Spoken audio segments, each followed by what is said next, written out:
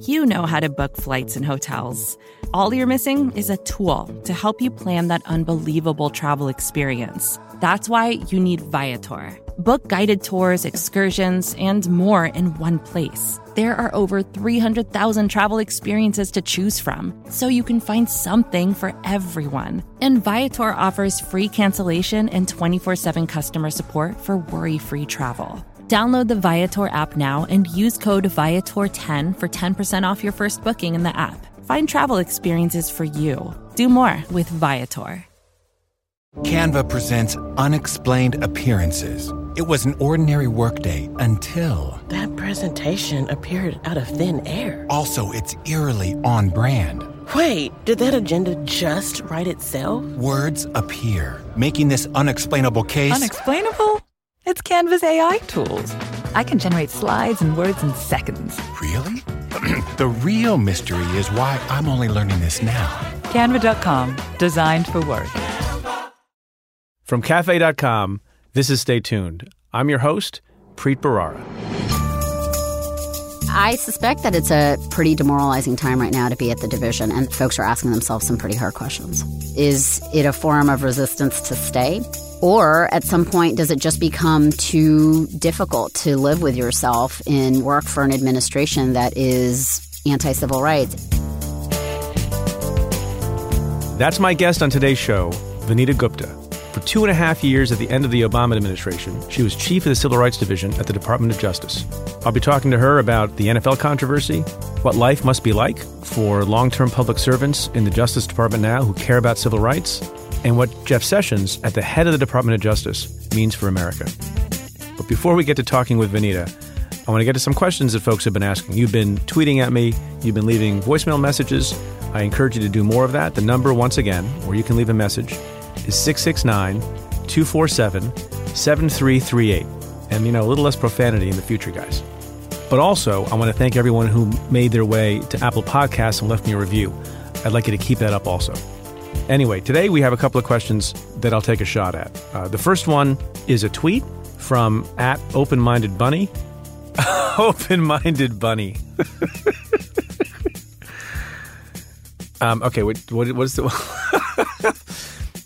Open-Minded Bunny asks, how much longer do we have to wait for Special Counsel Mueller's investigation? This is like waiting for Christmas as a kid. That's probably the question I got the most when I was the United States Attorney, if people knew that there was an investigation about something. It causes a lot of stress for folks, but I want to make one thing clear for everyone. It is impossible to know, and it should be impossible for us on the outside to know because it's a secret investigation. Especially when you have a high-profile investigation of this nature, you can be sure that a professional, and certainly a professional at the level of Robert Mueller and his team, are going to cross every T, dot every I, because the whole world is watching. And not only is the whole world watching, but it has immense consequence for the rule of law, for people's faith in the rule of law, and for the political future of the country when you're talking about an investigation of a sitting United States president and his colleagues and associates. So, we should want, I think, as Americans, on the one hand, this to be done carefully and thoroughly and no jumping to conclusions and chase down every avenue, even if it doesn't lead to fruit. But on the other hand, obviously want a certain kind of speed so a cloud is not hanging over the whole country and world for too long a period of time. If you could have a truth serum and apply it to Robert Mueller and interview him, I would like to believe that he couldn't tell you when the investigation will be done. And there's a good reason for that. Now, if he were able to say, I know today, with respect to this part of the investigation, it will be done at 2 p.m. on December 16th, you should worry about that.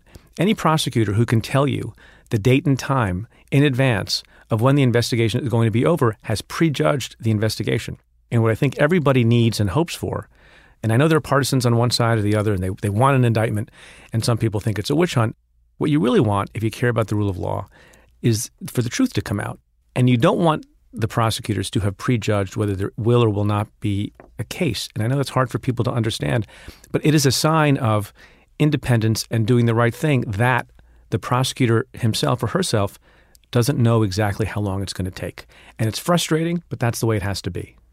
So that said, all investigations have a certain kind of momentum. Now, there's been a lot of talk about how aggressive the Mueller team has been. Now, we in our office that I led for 7.5 years were known to be aggressive. Now, one reason for that, by the way, is so that you can have the investigation take place more quickly. That's not just good for the investigation, it's good for the target, because if there's not going to be a charge ultimately, you want to get it done as quickly as possible. So, it's interesting to me that some of the associates of Donald Trump and others are complaining about the level of aggressiveness. In some ways, they should be pleased by that, because the harder and faster they go at this, seeking searches quickly, seeking interviews quickly, the aggressiveness is linked completely to a need to get this done quickly so that the targets have repose and there's closure to this, and the cloud either descends in a firestorm or it's dissipated.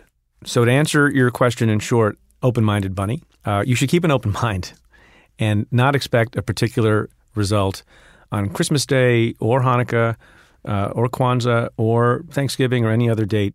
It'll happen when it happens, and that's for the good of everyone, I think. So the next question that I'll address is a little bit more personal. And, a lot of people have asked me this question over time, and especially since the last podcast where I talked a little bit about, the meeting with Donald Trump, and that's sort of kind of relevant, is how I broke the story to my kids. So I agreed through Senator Schumer to stay, but I still had this meeting coming up after Thanksgiving, and I was a little worried about telling my children, who were not the greatest fans in America of Donald J. Trump. And in particular, my daughter, who was 15 at the time, and is very strong-willed and reads the paper every day. And we went to dinner, and I was worried about not getting their blessing. And we sat around, and I said, "You're not going to believe this, but I have a meeting at Trump Tower on Wednesday with Donald Trump." And they all thought I was kidding. I don't have a lot of credibility in my house anyway, and this reduced my credibility a little bit. And they said, "You got to be kidding." And I said, "No." I got a serious look on my face. And I said, "I'm not kidding." And my daughter generally has a look of disapproval about her, as a lot of people will appreciate. And so I was really worried about what she was going to say. And she really pierced through it better than almost anybody else I had spoken to. And rather than be upset, or rather than say, because I don't like him politically, "Daddy, you shouldn't do it," she said, "If you think that you can do your job and you can do more good staying than going, then you should stay." And that actually made me feel a lot better about it. And I just wanted to share that with you.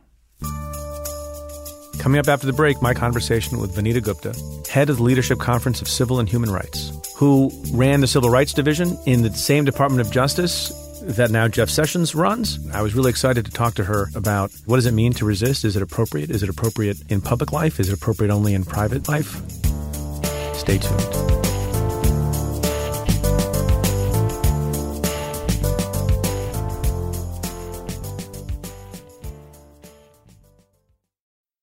Support for Stay Tuned comes from Mint Mobile. The secret to Mint Mobile's premium but affordable wireless plans is that they sell them totally online. Mint Mobile was one of the first to cut out the costs of retail, and they then pass those savings on to you. By switching to Mint Mobile, you could say goodbye to an overpriced monthly plan or unexpected fees. You can get 3 months of premium wireless service for $15 a month. That includes unlimited talk and text, plus high-speed 5G data. Signing up is super easy and painless, and you don't even need a new device when you do. To get this new customer offer and your new 3-month unlimited wireless plan for just $15 a month, you can go to mintmobile.com/preet. That's mintmobile.com/preet. You can cut your wireless bill to $15 a month at mintmobile.com/preet. $45 upfront payment required, equivalent to $15 a month. New customers on first 3-month plan only. Speed slower above 40 gigabytes on unlimited plan. Additional taxes, fees, and restrictions apply. See Mint Mobile for details. Support for this show comes from NetSuite. The less your business spends on operations, multiple systems, and delivering your product, the more margin you have to keep the money you've earned. But that's hard to do with higher expenses on materials, employees, distribution, and borrowing. So to reduce costs and headaches, smart businesses are graduating to NetSuite by Oracle. NetSuite is a top-rated cloud financial system, bringing accounting, financial management, inventory, and HR into one platform and one source of truth. With NetSuite, you reduce IT costs because NetSuite lives in the cloud with no hardware required, accessed from anywhere. You cut the cost of maintaining multiple systems because you've got one unified business management suite. You improve efficiency by bringing all your major business processes into one platform, slashing manual tasks and errors. Over 37,000 companies have already made the move, so do the math. See how you'll profit with NetSuite. By popular demand, NetSuite has extended its one-of-a-kind flexible financing program for a few more weeks. Head to netsuite.com/Preet. netsuite.com/Preet. netsuite.com/Preet.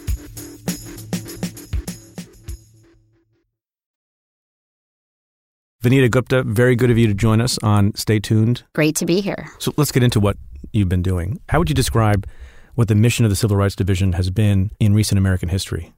Well, I think since its founding, actually, in 1957, the Civil Rights Division of the Justice Department has come to be the part of the Justice Department that I think really is its conscience in a lot of ways. And the work it's done for voting rights, for criminal justice reform, policing, LGBT rights, you name it, has often been really upstream. And it's a pretty unusual part of the Justice Department. It's the one part of the Justice Department that is about affirmative litigation and enforcement, which is why what's happening now at the Justice Department is so deeply distressing. Does the Civil Rights Division change depending on who's the president of the United States, and should it? Well, technically, it should only change insofar as there are a change of priorities, because, every administration brings its own priorities. But there are close to 700 career employees of the Civil Rights Division who day in, day out have a law enforcement job. It's to enforce the civil rights laws that Congress has given the Justice Department to enforce. And note that the division came about in a time when states were resisting equal enforcement of laws. There were people dying, African Americans dying, who were trying to exercise their right to vote.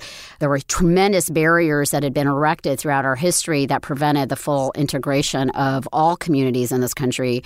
And the Civil Rights Division's mission really is to ensure that the most vulnerable and marginalized among us have their civil rights enforced. And what gets me and what galls me really is that I remember I had an oversight hearing. I had to appear before Congress, and the now Attorney General, but then Senator Sessions, looked at me in the eye and accused me in a very kind of derogatory tone of being an aggressive civil rights lawyer. I wear that as a badge of honor. And I think that it is important for the head of a component at the Justice Department to be aggressive about the laws that we are enforcing. I can't imagine. And tell me, Preet, if you've ever been accused of being, in a derogatory way, an aggressive criminal prosecutor, when frankly that is often heralded, although maybe with you that may be slightly different. Actually, in fact, you mentioned it. I had a conversation with Jeff Sessions directly on the day that Donald Trump initially asked me to stay on. And literally, Jeff Sessions said to me, "You're an aggressive prosecutor, and I like that." There you go. So in my case, it was meant, I think, in a nice way, although that didn't last, obviously. Well, that didn't. But that is the double standard, is that somehow being an aggressive civil rights lawyer and being the head of the Civil Rights Division are things that are frowned upon, when actually, shouldn't this country have a person who's heading up that component who believes that the law should be enforced aggressively, particularly ones that are aimed at ensuring that the more disadvantaged or marginalized communities in our country have their rights protected? That's exactly the kind of person I would think the Justice Department wants at the helm. And clearly now, Jeff Sessions is taking us back in years on so many issues on civil rights. He has a decidedly anti-civil rights agenda. None of it surprises me given his tone and tenor as a senator, but it's a very different change. Would you say he's aggressively anti-civil rights, or just not aggressive in favor of it enough? I would say he's aggressively anti-civil rights. In what way do you think he's the most aggressive anti-civil rights? I don't think that there's only one. I mean, if you look at multiple voting rights cases, but one in particular, a challenge to Texas's voter ID law, where the career lawyers had spent, months and months in trial and hearings, years prosecuting these cases, establishing that Texas had actually engaged in intentional racial discrimination in enacting its voter ID law. And actually, numerous federal courts in one of the most conservative judicial circuits, the Fifth Circuit, vindicated that position. And one of the first actions that the Attorney General took was to withdraw that claim and reverse this longstanding position. And he did it in LGBT rights cases. He's done it in reversing the Holder Smart on Crime memo. So on criminal justice reform, LGBT rights, voting rights, it isn't just that he's kind of being passive about the enforcement of these laws. It's that he is actually trying to turn the clock back on a lot of the progress that we've made. I'm not sure everyone appreciates that there are 700 career employees at the Civil Rights Division, 380 some odd attorneys in the Civil Rights Division, which, by the way, is a lot larger than even my own office, which was a gigantic United States Attorney's office. We only had 220 attorneys. How do you think it feels for the career folks in the Civil Rights Division having heard you get reprimanded for being an aggressive civil rights lawyer, now he's their boss. I think that they are likely right now at this point, 9 months in, asking themselves some serious questions. Is it a form of resistance to stay in their jobs and to do what they can using the power? And it's an incredible power that you have being at the Justice Department, as you know, to do what you can. Or at some point, does it just become too difficult to live with yourself and work for an administration that is anti-civil rights and is preventing your work from seeing the light of day? This is a lot of what happens with the division is the career lawyers are going to try to continue to pursue their cases, but memos are going to get stuck in the front office. Positions that have been long advocated are going to get reversed. They're going to start to figure out how to put people in these positions who don't actually believe in civil rights enforcement. So I suspect that it's a pretty demoralizing time right now to be at the division and that folks are asking themselves some pretty hard questions. But can I separate out two things? Yeah. One is, I think you would agree that it's appropriate when a new administration comes in to have its own priorities. Of course. Law enforcement priorities. Yep. It's quite a different thing to decide not to enforce civil rights law as written. So do you think it's appropriate for people in the Civil Rights Division who are career lawyers and are supposed to do their jobs to resist in some way those priorities? Is that right? I think it's a really difficult question, right? Like for you and I, we are on the outside and we know what our values are. We know what animated us to do the work that we did. And so it's easy for me to sit on the outside and say, gosh, how can you kind of continue to work for this administration given how anti-civil rights they are? But at the same time, a lot of these folks, they have clients. They're in communities that they've been in for a long time, and they don't want to abandon that. But I think it's going to be a highly personal decision for every career lawyer and employee to make a decision for themselves about how much can they actually get done. If they're able to continue to do some of their good work, then my hope is that they're going to stay. But what's the point in just to play devil's advocate for a moment, what's the point in leaving if you care about the issue and you have some autonomy on your aggressive docket of civil rights cases to leave and let someone else, presumably who doesn't care as much, come in? Like, why isn't your advice to everyone stay?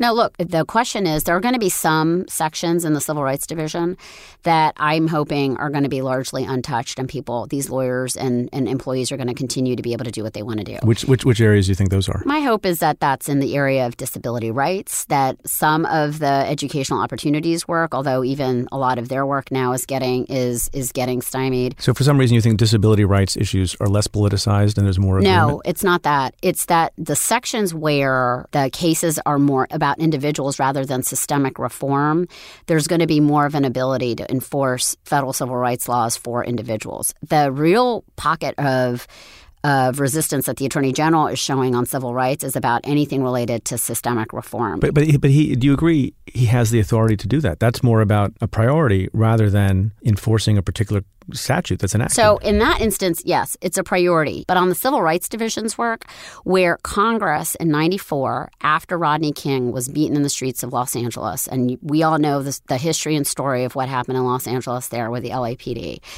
Congress enacted a statute that told the Justice Department, that gave it a legal mandate to investigate patterns and practices of unconstitutional policing. And then if found, to fix them.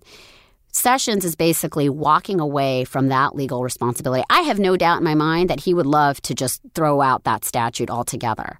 That is actually an abdication of a legal responsibility that goes far beyond priorities. I want to ask a couple of questions about the NFL protest and various athletes taking a knee during the performance of the national anthem. If you were in the NFL, would you be taking a knee?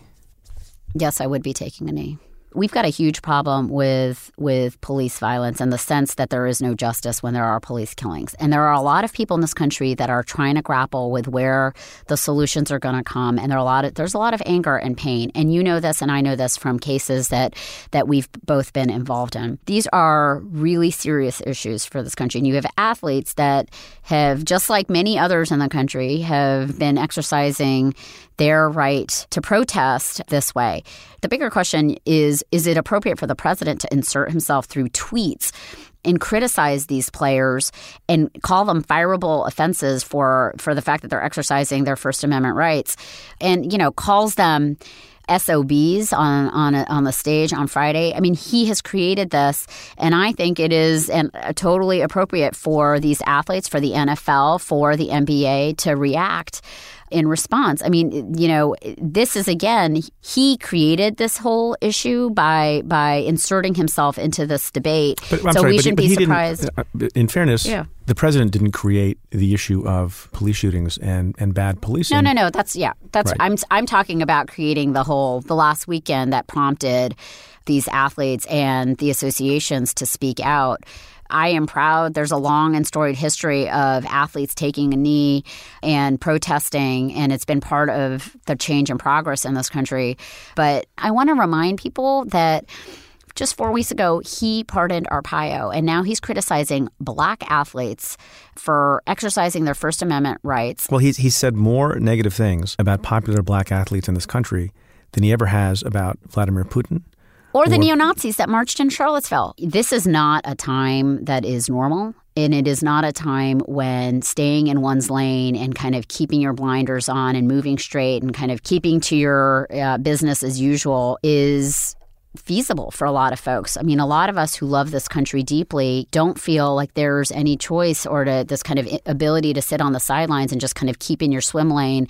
These folks have huge platforms, and I appreciate that they're using them to make important points. There's an interesting question, right? It has often been the case that people don't like other people's methods, and there's some people who say, I'm with you, but we got to go a little more slowly. And some people say, I'm with you, but we got to go a lot more aggressively and even maybe militaristically. And I thought I'd just read to you a passage from what I think is one of the best pieces of writing in the history of the English language, and that's Martin Luther King's letter from Birmingham jail, written from a jail in 1963.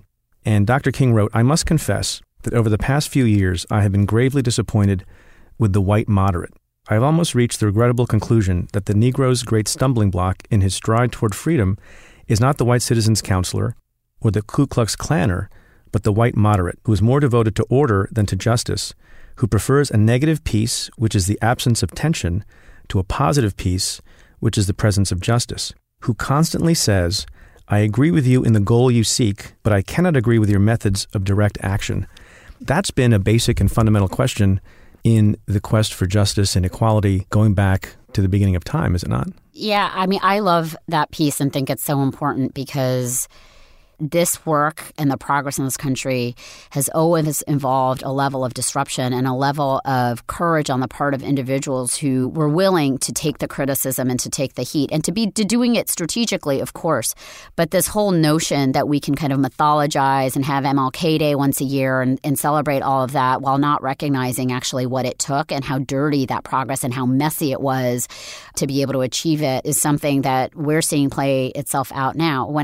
After Charlottesville, there were a lot of civil rights leaders who, part of the Leadership Conference Coalition, were speaking out not about white supremacy and the Klan as being, something that we need to be mindful of, but actually going beyond that and saying, connect the dots, people. You can't just issue statements.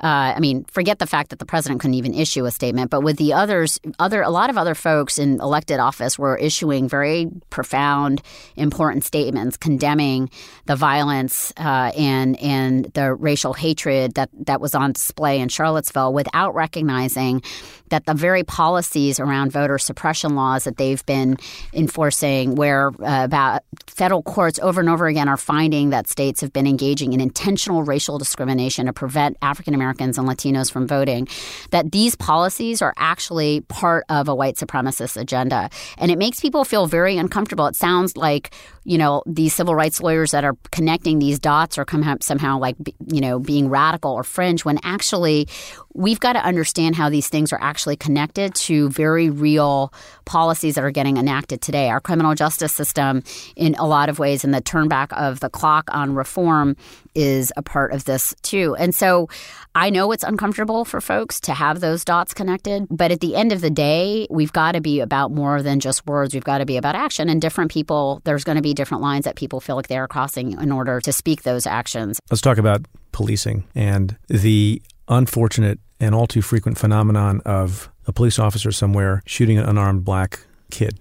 You and I have had a lot of conversations about this, and we've done a lot of work in this area, and it is incredibly frustrating, and people have been angry at me, and I know people have been angry at you, and you're someone whose whole life has been dedicated to making sure that policing is done in a constitutional way and that everyone is treated equally. But what do you have to say to those folks? Those cases are the most painful. And when I look back at my time at the Justice Department, I would say that those cases, above all, really represent to me the failure of the law and of the courts to provide justice. Too many times during the course of my tenure, we had to decline charges in cases where a shooting absolutely should not have happened, but the law would not allow for there to be prosecution. And you look at the Philando Castile case out of Minnesota involving an African-American man who was seated in a car with his girlfriend next to him and a child behind, a 4-year-old kid. And the girlfriend caught this all on video. Philando Castile was stopped at a traffic stop, did everything to comply, had been stopped, I think, something like, I'm going to get this wrong, but something like 47 times in the last 3 years. He knew what was at stake in being a black man at a traffic stop. He was trying to do everything he could to comply and was reaching for his driver's license and got shot and killed. All of this caught on video. And there was an acquittal in that case that I think was a deep reminder of how infused in our culture the criminalization of black men is and how much of a role that can play in jury outcomes. And prosecutors, federal prosecutors, like the federal prosecutors in the Civil Rights Division who do this work are some of the most mission-driven, impassioned prosecutors who are trying to seek justice in these cases, but know through sheer experience of trying these cases and losing them over and over again that the bar is so much higher to obtain a conviction in a police shooting case than in many others because of the cultural assumptions that exist in everyday people like you and me and who are serving on juries. And so it isn't just the limitation of the law. These prosecutors know what it's like to actually bring cases where there's incontrovertible evidence and to lose. And of course, they're thinking in when they can bring cases and get justice. Right now, there is a real sense, for very good reason, that the shooting and killing of an unarmed black man at the hands of the police will bring no justice. I, though, do also know from the work that the Justice Department was able to do quite importantly on the pattern and practice systemic investigations of police departments, where training and accountability systems can be so abject or inept that they're failing communities and they're failing officers, that we can't lose sight of the focus on systemic reform, even as people are focused on the lack of individual accountability, because in a lot of ways we want there to never be these incidents to begin with. And you need training, you need accountability systems, you need hiring systems in place, you need police departments that are kind of set up and equipped to at least do everything they can to advocate and promote constitutional policing. And in the police departments where we ended up making very serious findings, those things had totally failed. And those are really important to any kind of prevention of these kinds of terrible incidents to begin with. And that's where the Justice Department right now seems to have wiped its hands clean of any responsibility to really deal with those issues. Look, it's interesting because there are other areas where there's excessive use of force and bad conduct on the part of law enforcement that in my experience has been easier to address. And the example I'm thinking of is excessive violence in some of our jails. I think one of the worst places on earth is a jail called Rikers Island, which is in the city of New York, where you and I got to work together to address an issue of unbelievable violence that was unnecessary on the part of corrections officers towards inmates, and in particular the cases that we brought, often juvenile inmates. And I want to thank you on air for being a fighter for those cases. And people may not appreciate this, but we tried to operate in a completely sovereign and independent way in the U.S. Attorney's Office for the Southern District of New York. We were required, and I chafed at this, we were required to get the approval before bringing a certain kind of civil rights case from the Justice Department and the Civil Rights Division that you led at the time when we were deciding what to do on the Rikers Island case. And I just wanted to thank you in front of everyone for cutting through a lot of bureaucracy without going through the usual 53 cycles of bureaucracy. So I want to thank you for that. That's the part of me that apparently was too aggressive for Jeff Sessions. So there you go. But that was the part of you that I liked very much. And I think what people may not appreciate is how much support you have from people on the other side of the ideological divide, so to speak. There are some people who think that if you're on one side, you can't even have friends who are on the other side. I happen to have a lot of conservative friends, and I disagree with them on a lot of things, but they're my friends, and I think they're good people, and we have disagreements of opinion. But you can't, close yourself off to those folks. And I just want to read a couple of quotes from people who you might not expect, who gave you some support. This is from David Keene, who is a former president of the NRA. And he said about you, quote, "Vanita is a very good person. I've worked with her on criminal justice reform issues. Most of the Obama administration people have been so ideologically driven that they won't talk to people who disagree with them. Vanita is someone who works with everyone. She both listens to and works with people from all perspectives to accomplish real good." That's the NRA. It gets even better or worse, depending on your perspective. Grover Norquist, huge figure on the right, on tax issues and other things. He said to the Washington Post that you have, quote, "been open to working with conservatives on good policy.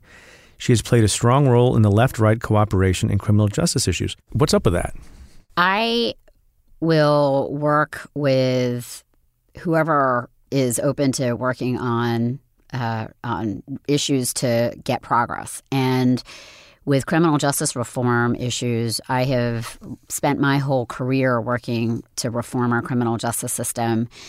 And in the last many years, there have been champions on the right that have been working on these issues, not for the same reasons necessarily that I am. Does it matter? Does it matter what the reasons are?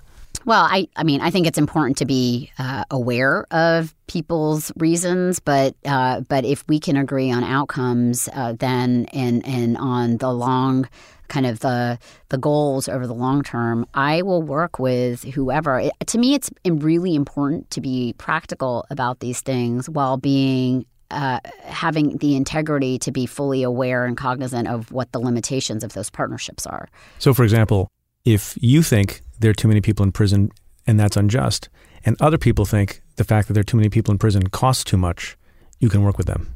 Yeah, I did it all the time. To me, what my primary animating motivation for working on criminal justice reform has been the grave racial injustice that has come about as a result of many criminal justice policies over the last several decades. But for a lot of people on the right, there really is a sense that the government overreached at the state and federal level, that it's cost too much. And in the area of criminal justice reform, I will continue to work with people who understand that our system of mass incarceration has gone on too long and needs to end. What pisses me off is this notion that you can either be for crime fighting or for constitutional policing, or you can be for crime fighting or against. If you're for constitutional policing, you're anti-police. Or this is what I actually think the rhetoric coming from Jeff Sessions right now on policing is really divisive because there's, of course, law enforcement and federal prosecutors have a really important job to do and are doing it, but it's not to the exclusion of ensuring constitutional policing and civil rights. In fact, those things go hand in hand, right? And I'm glad you said that, because I'll tell you what pisses me off.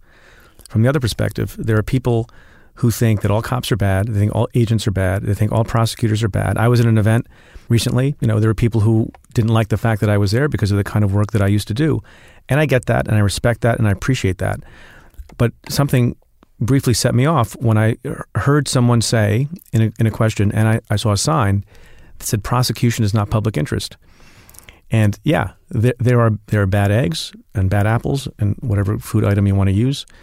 On either side, as you describe, there are people who think that everyone is all good or all bad, and it's not as simple as that. Yeah, it isn't as simple as that, and I refuse to ascribe to that. That's so overly simplistic. And at the same time, it's also not just about a few individual bad apples in any profession. There's some systemic problems. There are systemic issues, right? And that's what... Yeah, the problem is everyone wants to caricature the other side. Especially when there's a lot of anger and pain. I get the impetus, but I actually don't think that it moves us forward. That's the thing where when, even at a time when Ferguson and Baltimore and Chicago and all, every week there was a viral video of police violence that was coming across my desk that was deeply painful. That wasn't a situation where, there were police officers and chiefs of police who thought, well, of course, Vanita's going to be anti-police because she's the head of the Civil Rights Division. Right. And yet I was walking into every one of those conferences understanding how challenging policing is, how difficult these issues are, while also recognizing the deep and incredible pain and history of policing and race in this country. I don't think that these things are somehow divided or polarized. We're not going to make any progress on these issues so long as people think of these things as incredibly simplistic. It isn't an us and them proposition that's going to get us through to actually get to transformation on these issues. I want to ask you one final question. Will you consider running for office to make more change? I wouldn't run for office. Why not? My way of making change is I've been a civil rights lawyer my whole life, and I believe in trying to use the tools of the law to promote change, and where the law is insufficient to change the law. Well, you know what? One way to change the law is to become a lawmaker. I am so glad that there are others out there who are willing to put themselves out there to become a lawmaker. Right. Like Jeff Sessions, for example. Well, he got elected. Right. So I know. I go back to my point. I know. Look, there's a role for. Are you going to run for office? Everyone's asking you whether you're going to. I know, run but this for is office. my podcast, so I ask the question. No, you told me I could ask you some questions too. Look, it's not my cup of tea. It's not my cup of tea either. So since you've left the Civil Rights Division, I've been at least really heartened to see that you're continuing to do important civil rights work, but from the outside, as a private citizen, as the head of the Leadership Conference on Civil and Human Rights. Tell us a little bit about why you decided to do that. It was just too hard almost immediately with the Muslim ban to conceive of sitting on the sidelines when so much of the work that we have been doing collectively is vulnerable and under attack. This is exactly where I need to be. I'm working with organizations as storied as the NAACP Legal Defense Fund, MALDEF, the ACLU, Southern Poverty Law Center. They're all part of the Leadership Conference, and we're working really hard to do what we can to fight for justice and inclusion. And it's an honor to do it, even as dark as these days may seem. Vanita Gupta, thanks for joining us. Thank you, Preet. Great to be here. So I want to end the episode in the same way that I plan to at the end of every episode, with an item from the news that hit me in a particular way. Now, there's been a lot of talk about the NFL protest and the players taking a knee or locking arms. What struck me about that was the decision by a particular owner, and the owners don't seem to have been as sympathetic, but a particular owner of the Jacksonville Jaguars, Shad Khan.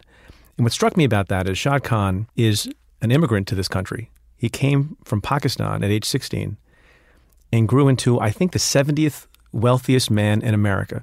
He's worth multi-billions of dollars. And on the other hand, a big supporter of Donald Trump.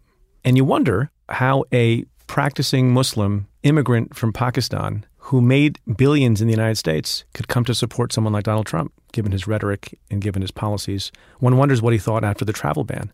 And then he decided, in a picture that I'm sure some of you saw, and if you haven't, you should look it up, and you see kind of a short Pakistani-American guy locking arms with two large African-American men who are in their Jaguars uniform with their eyes closed in silent protest on a football field. You don't see that very often. The point of all that is the ability to think for yourself and disagree with people you may have otherwise once supported or voted for. You know, life is complicated. The issues are complicated. And you can support someone on some things and not support them on other things. And I think that there are too many people all the time who are predictable, and you know how they're going to vote, and you know what they're going to say, and you know what they're going to reject, and you know what they're going to scream about. And it's nice to see people who take a stand and believe what they believe and don't always follow in lockstep what someone else believes. And so for that image and for that moment, I thank Shad Khan.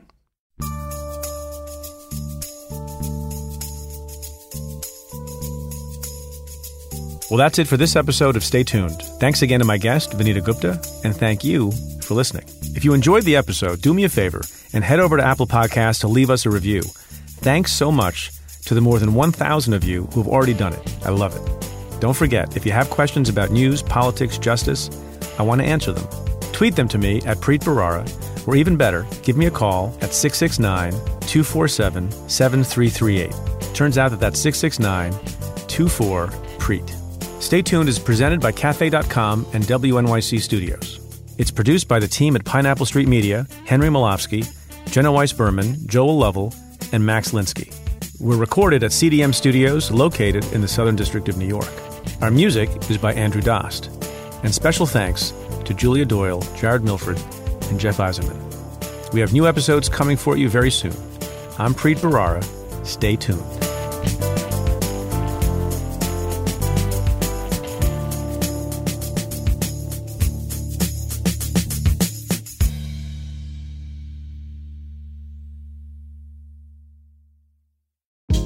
Hey, this is Scott Galloway, author, professor, entrepreneur, and most importantly, host of the Prop G podcast. We got a special series running on right now called The Future of Work, where I answer all your questions on, surprise, the future of work.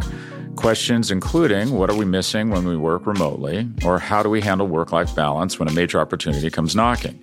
From the provocative to the technical, we're offering insights you won't want to miss. So tune in to The Future of Work, a Prop G Pod special sponsored by Canva. You can find it on the Prop G Pod wherever you get your podcasts.